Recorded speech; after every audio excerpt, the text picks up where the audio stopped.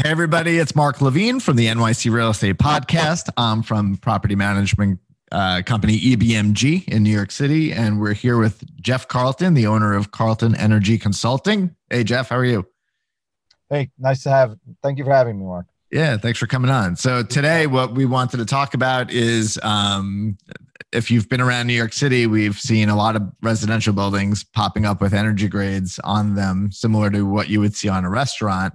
How you have the A, B, C on a restaurant. And it's obviously a little bit different because we're dealing with residential buildings and we're not dealing with food.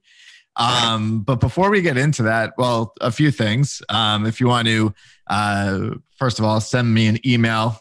You can always do so at mblevine@ebmg.com. That's my corporate. Or we could do my podcast email, which is nycrealestatepodcast@gmail.com. Again, that's nycrealestatepodcast@gmail.com. We're all over social media, and obviously you're listening to this podcast, so we would love it if you could share it and also subscribe and like it or rate it. That'd be great. So Jeff, from Carlton Energy Consulting, tell me about your background and how you got into this labyrinth that we're dealing with now in terms of energy in New York City. Sure. Thank you. So I kind of backed into energy consulting and energy management. I worked as a property manager outside of, once I graduated school for a very, very large landlord. And I just started to learn the business, and I looked for different ways to, operate the business, increase the rent roll, improve the hallways, provide a better experience for tenants. And we were always looking at ways to drop costs. And then I would walk into the buildings and they'd be 85 degrees. So, we would be renovating and improving our tenants, services, but we would be providing so much heat that people had their radiators closed and their windows open. Right. And I just could never understand why that was. I mean, people who own the buildings are going home to thermostats, so they are efficient with their heating bills. But in an investment property or, a multifamily building or a co-op looking to drop their costs, they're just running boilers. So long story short, I realized that people in real estate it was hard to focus on it, because I would be hot on it, but then I would have a move-in or a inspection or something else. So while I learned the energy, I worked with that owner and he, helped me get started on my own. And really the premise of Carlton Energy is that business owners in real estate are busy. They want to save money, but they don't have the time and expertise to focus on energy reduction all the time. And so we've built a firm that understands the needs of real estate owners and helps them drop their energy consumption and comply with regulations. And it kind of plays into where New York City is going in the future. So maybe you started it in a very good spot, in history, but from what we're seeing, New York City has been regulating buildings that are right now. First it started with 50,000 square feet and then it dropped to 25,000 square feet. So there's different local laws, right? So from 25,000 to 49,999, it's local law 133, which is your yearly energy benchmarking. And then for 50,000 and over square feet, it's local law 84, right? Yep. And then the buildings that are 50,000 square feet that are subject to that local law 84, they also every 10 years have to do an extensive engineering review with a company like yourself to do a complete overview of the building and see where the recommendations would be so that they could retrofit. This is your wheelhouse. I'm not going to lead the conversation with you, but I'm just framing it, in that sense. Yeah, I mean, this whole process started with what's called benchmarking roughly 10 years ago. The city said, if your building's above 50,000 square feet, we want to know how much energy it's consuming. And essentially, you take your gas bills, your oil bills, and your electric costs, and that's for the public area and the tenants. It all goes into one system called the EPA Portfolio Manager, and that generates a score essentially from 1 to 100, 100 being the most efficient building and 1 being the least efficient building. You have to file it by May 1st. So for example, if it's 2018's fuel consumption has to be filed by May 1st of 2019. They basically give you 4 months to get it together. And look, I'm in this business and we were just like everybody else, we were just filing it once a year to help people avoid a violation. Yeah. Meanwhile, there's all this incredibly valuable data that was just sort of sitting there, and being fully transparent, myself, other firms, no one was really paying much attention. It was just get it filed, avoid a violation, move on to the next thing. So that really changed with the letter grades. And I'll get into that. But it started with, we would just want to know your energy consumption. Then in 2013, Local Law 87 came into existence, where every 10 years, based on the last number of your block, an approved firm has to walk through your building, let you know everything you have in your building, your heating type, your cooling type, ventilation, lighting, and you can complete what's called retro commissioning, which is essentially getting the building operating the way it's supposed to be running. That's it in its simplest way. Effectively, that's a checklist from the city outlining light levels, heating levels, boiler performance, pipes being insulated, water leaks, really things that you'd want to do anyway. The city is essentially making sure that buildings that are 50,000 square feet and up are doing this sort of required work once every 10 years. Yeah. Then a few years ago, they added Local Law 133, which was energy data for buildings 25,000 square feet and up.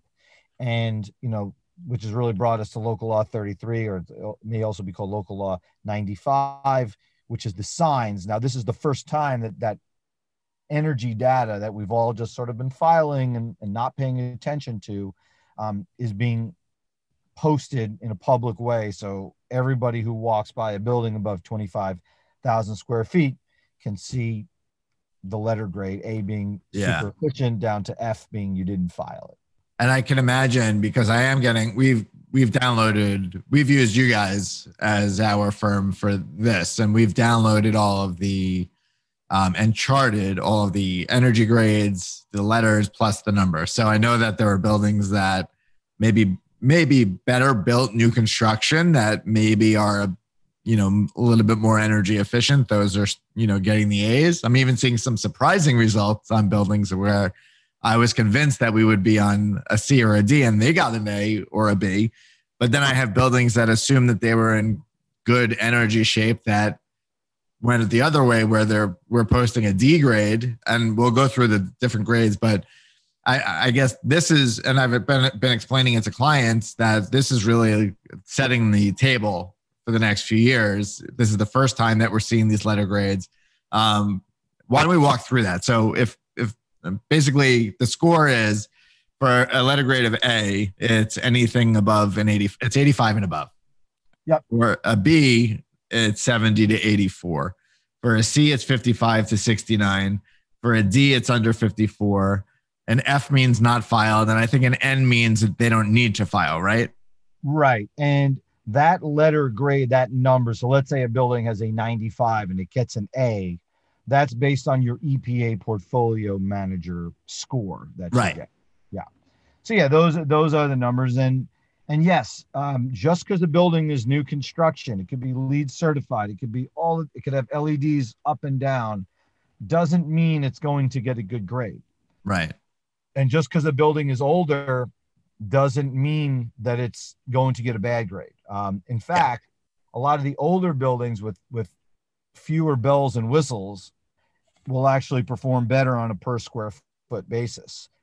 If you have a centrally heated steam or hot water system and you have LED lighting and you're only running your building to 71, 72 degrees and your boiler is well tuned, you're going to have a good energy score. You're going to have probably an A or a B. If you have a new building and you're running the air conditioning in the hallways 24/7 all summer, from mid-April through mid-October, you're going to use a lot of electricity, and electricity can really hurt your grade. So age of the building will not dictate the energy score. Can we go through, now that we know what the grades are, and we know that we do it yearly, we have a few landmarks in front of us, one in 2024, and that's to reduce our consumption by how much? What was the percentage roughly? Not there isn't a specific percentage, but it effectively there's a ratio as far as um, tons of carbon emissions to the square footage of the building. Um, a good a rule of thumb would be if your energy grade is below 20 to 25, you're in range to miss your 2024 requirement. That's a good, Okay.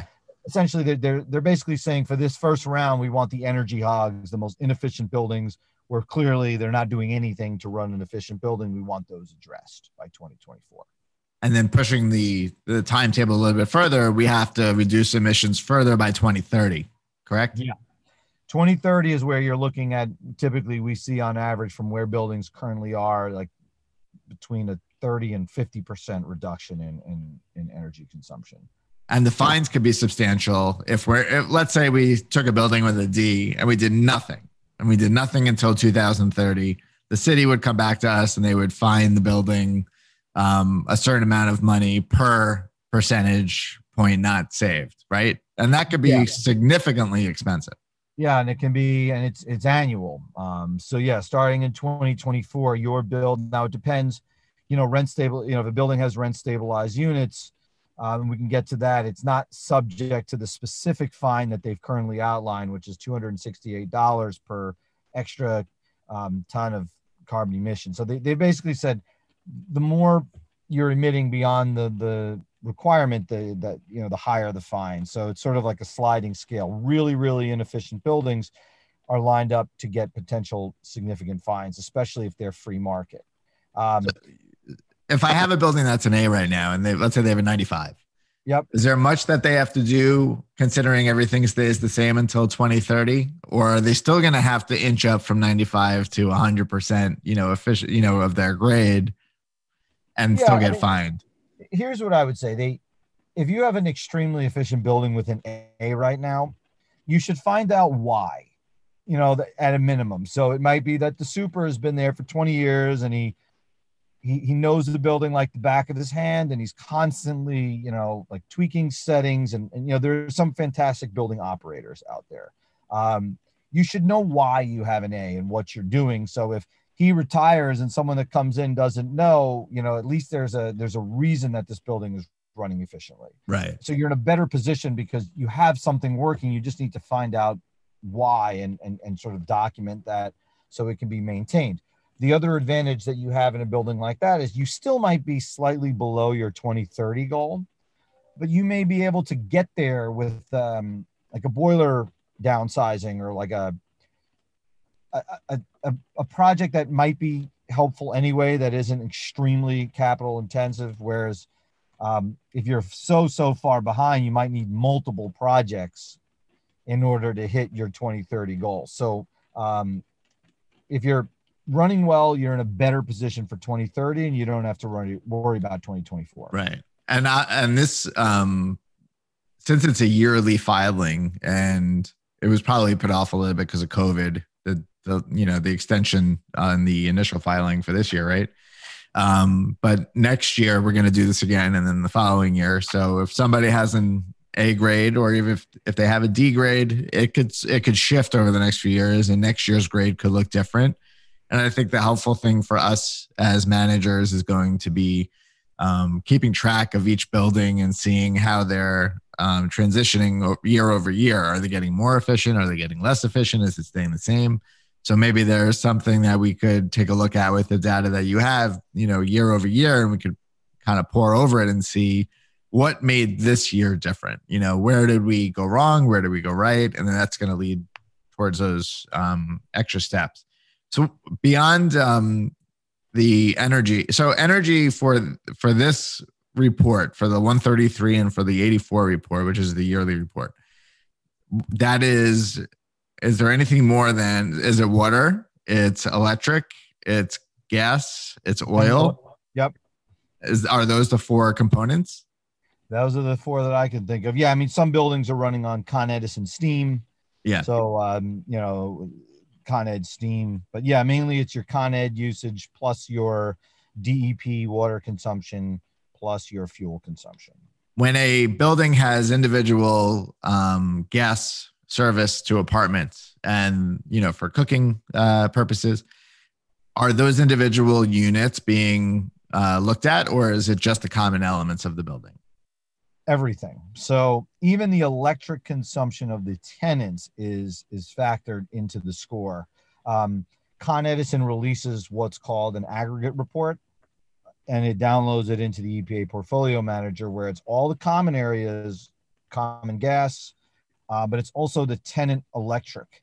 So it is extremely difficult to get tenants to, change habits or change light bulbs. But if tenants are aware, or, tenants or board members or co-op, anybody who lives in the building, any resident is aware of the goal that you're trying to hit, it might inspire them to put in LED bulbs and run air conditioner less. So, the tenants typically in a multi-family property with a central boiler, the tenant electricity can be between 10 and 15% of the overall energy consumption in the building.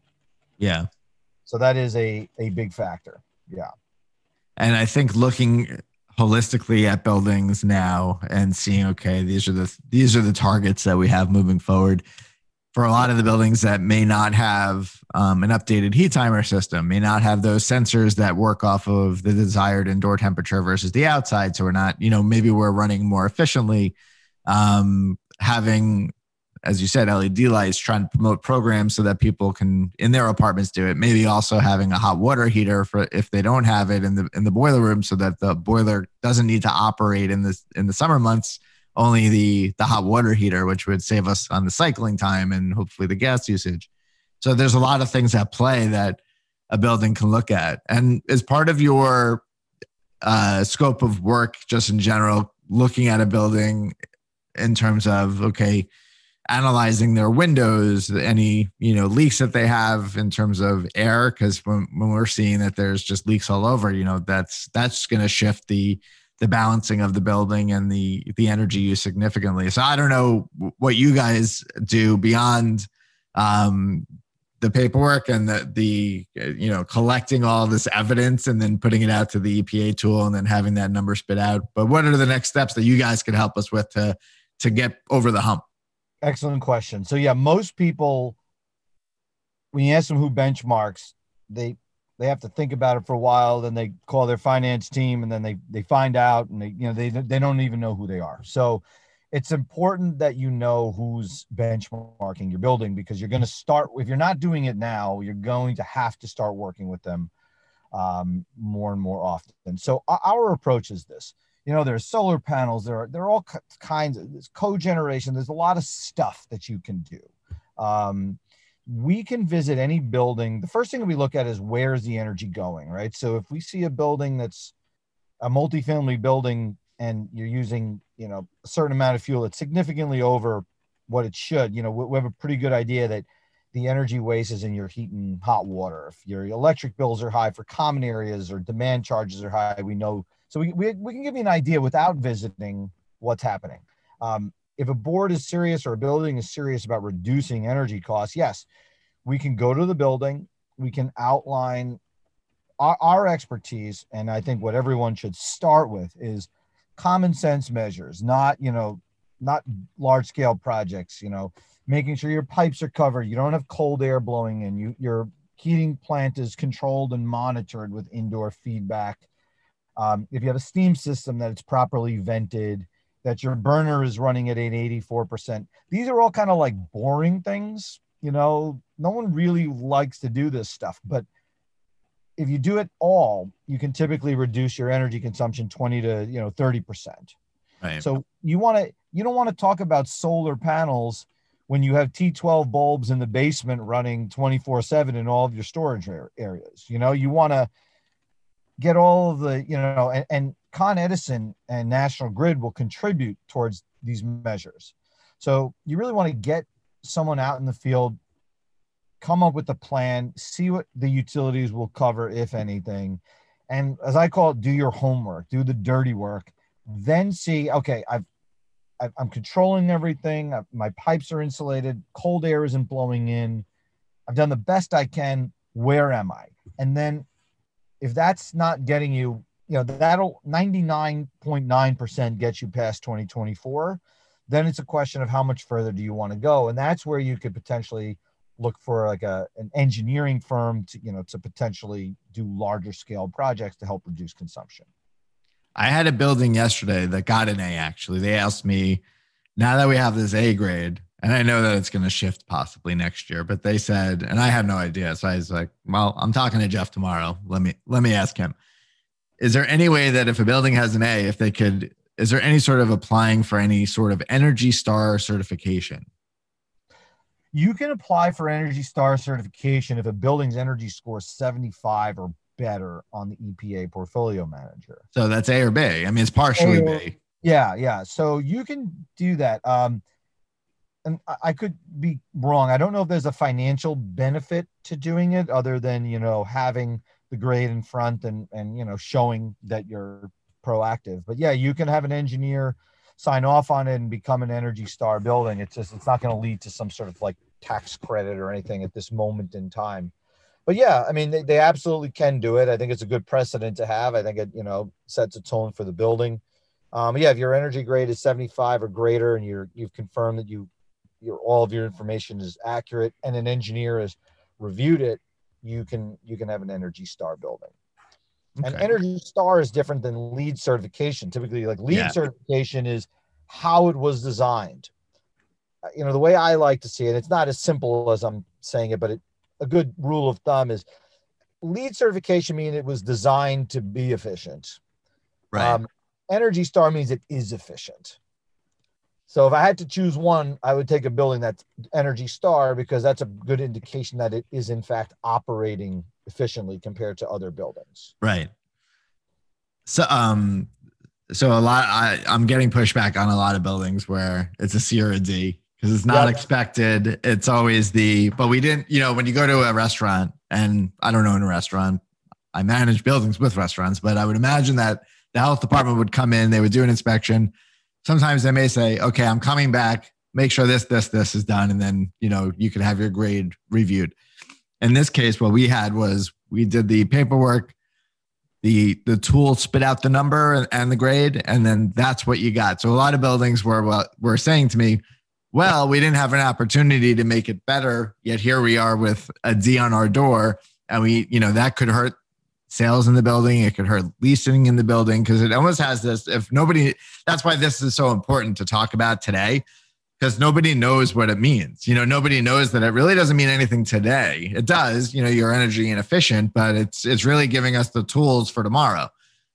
So we had to put out, a memo to our residents to say, okay, this is now on your door and this is why.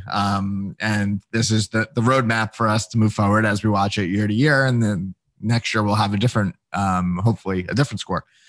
So are you receiving a lot of pushback from your clients that you did this for, where unexpectedly a D comes in and it's a nice building, or maybe it's not even a nice building, but nobody wants to see a D? As I said, it's not, I've turned away from restaurants because they've had a B, and I just like something is funky there. I'm good. I'll go to the A restaurant. This is a little different. It's not really affecting your health in certain ways, but it is jarring enough where they're worried that in a slow market already because of COVID, is this going to be more detrimental for us than it was before? Yeah, it's a lot of people. So you're not unique. I mean, just about every management company is coming back with this, and board members are surprised. They didn't know about this. Why is this on the door?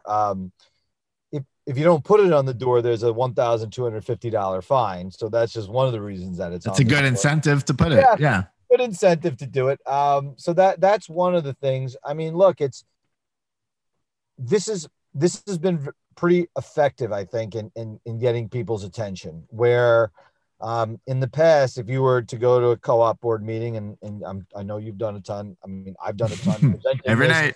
We listen, like you can save 20% on your fuel. Your building is 81 degrees. Yeah, I know, but we like comfort. We don't want them complaining. We're not running a tenement. These are all the discussions that we have. Like the roof has a leak and there's other things, and look, legitimately there are other things going on in the building.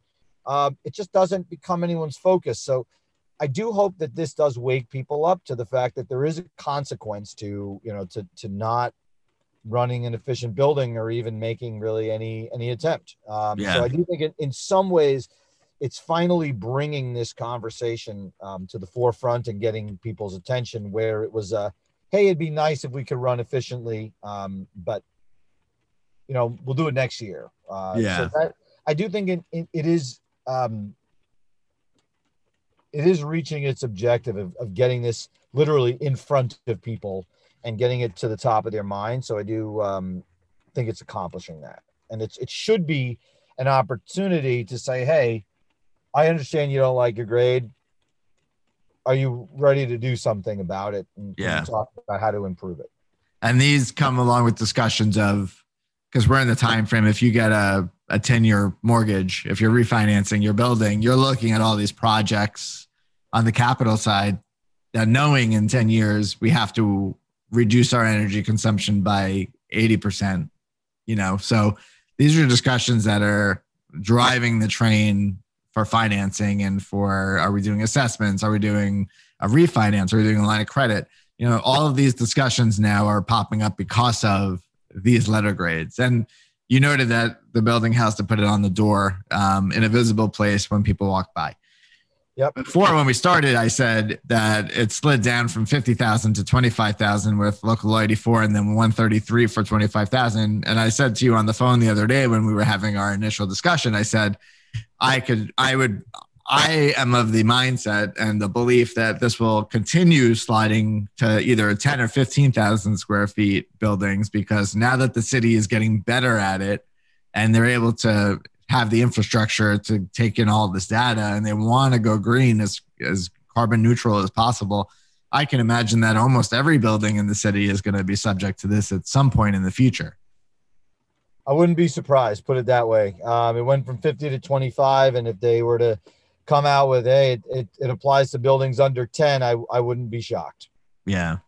So what else are you seeing on the horizon besides this? I know this is probably taking up all of your time. You do the 87 reports as well? Yeah. I mean, I think that, again, like a lot of people are sort of going through the motions with local law 87, doing the bare minimum. We would offer to talk to people about their reports and how they could improve their buildings. And I don't know, maybe 20% of people would take us up on it. All of a sudden, actually today, I got a call. Hey, can you send me my energy audit? I know we filed with you in 2018. So I think hopefully this will get people to focus on their energy efficiency, and it'll help make local law 87 more meaningful, because if you have local law 87 due, it's a great opportunity to address your grade. If you did local law 87 2 or 3 years ago, unless you've done some significant changes in the building, you may have all the clues right there. So you spent the money on local 87, you may as well use the report as a guideline to improve efficiency. It's almost like an unofficial, when we do the financial statements for co-ops and condos, there's a line in there that says if the building has or has not done a capital review, a 10-year plan or a capital plan, and we usually leave it out, even if we ask that it not be finalized because there's reasons for that. But this is almost a way of, for those buildings, taking a hard look at what's needed capital wise over the next few years. So any information you have is just going to be more and more and positive. Well, that's great. I think we covered a lot, actually. I think we covered all of my questions. Is there anything else that you wanted to give everybody at home? No, I mean, just, it's time to pay attention to this. It's time to know who's doing your benchmarking. It's time to understand it and to take action. And it's really going to be, in the next 10 years, it's going to be the people that can take a building and make it more efficient, that are going to get the A's and the B's. And the sooner you start on it now, and I can't emphasize enough, solar panels and new boilers and all these windows, they're all fantastic. But it's sort of like having dessert before you have dinner. The meat and potatoes will get you very, very far. Yeah. when you've done the dirty work, that other stuff is sort of like a cherry on top. So it's going to be the details of that type of common sense work that will get people very far with this. So they shouldn't panic. Yeah. That's That good. would be Good the advice. number one thing is don't panic. Start with the basics, and then you'll be fine. And as of today, we have almost 9 years to go through this. So if 9 years, yep, if people start now, they'll be fine. you'll be fine. Don't wait until 2028 because then all the vendors are going to be used up and exactly. It's going to be much more expensive. Start now and start with the basics, and you don't have anything to worry about. So where can people find you on the web? What's your website? It's Carleton, and there's an E in there, so it's CARLETON,